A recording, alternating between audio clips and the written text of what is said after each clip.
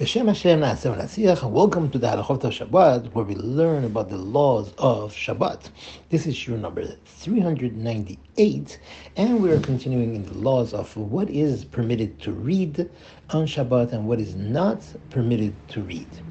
There are books that have, let's say, jokes and things that might be funny. So there's even a question regarding reading them during the week, let alone to be able to read them on Shabbat. However, Baruch Hashem, we have plenty of books that tell you the biography of great tzaddikim and a lot of very important writings that are now written for the Torah education, and those would be certainly recommended over these other books. One who wants to read history books of the past wars that happened in different countries, that is not permitted. One who wants to read a driver's ed book to learn how to drive, that would not be permitted either, because it is not permitted to drive on Shabbat. As well, any other things that would be regarded like mathematics and other things that would be muktzeh, and a person could not read these things on Shabbat. Ladies that find comfort in reading, let's say, cookbooks, and they like it, they enjoy it, they would be permitted to read these books to pick up ideas for Kavod of Shabbat. Sometimes in different places they give out papers where there is a call for funds for a certain family that is in dire need, and in it says a lot of sad things regarding this particular family or this particular place or people.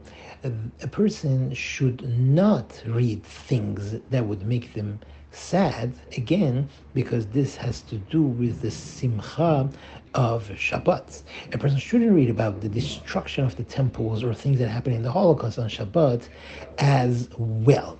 There are pictures that it says in the Talmud that a person should not read the underwriting of the pictures. However, if there is a picture of a big chacham and he wants to know who this person is, that is permitted, because Rav Ovadia writes that it's a good thing for a person to take a look at pictures of the Chachamim, because it'll give them wisdom, as Harav Chida writes. A person wants to read comics, even though there are educational comics. If it's a Jewish story of tzaddikim, it is permitted. Some shuls, out of no choice, because the people, the congregants, only come on Shabbat and they would like to give them their receipts of the tzedakah that they give, Shabbat is the only time that they could find them. It is permitted to give out these receipts.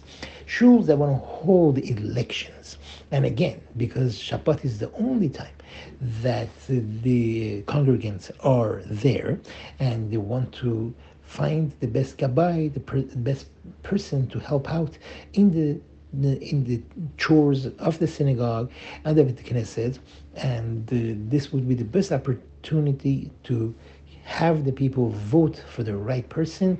It is permitted to do so on Shabbat. They just have to be extremely careful that they shouldn't forget it's Shabbat and come to right. Thank you very much for listening, and have a wonderful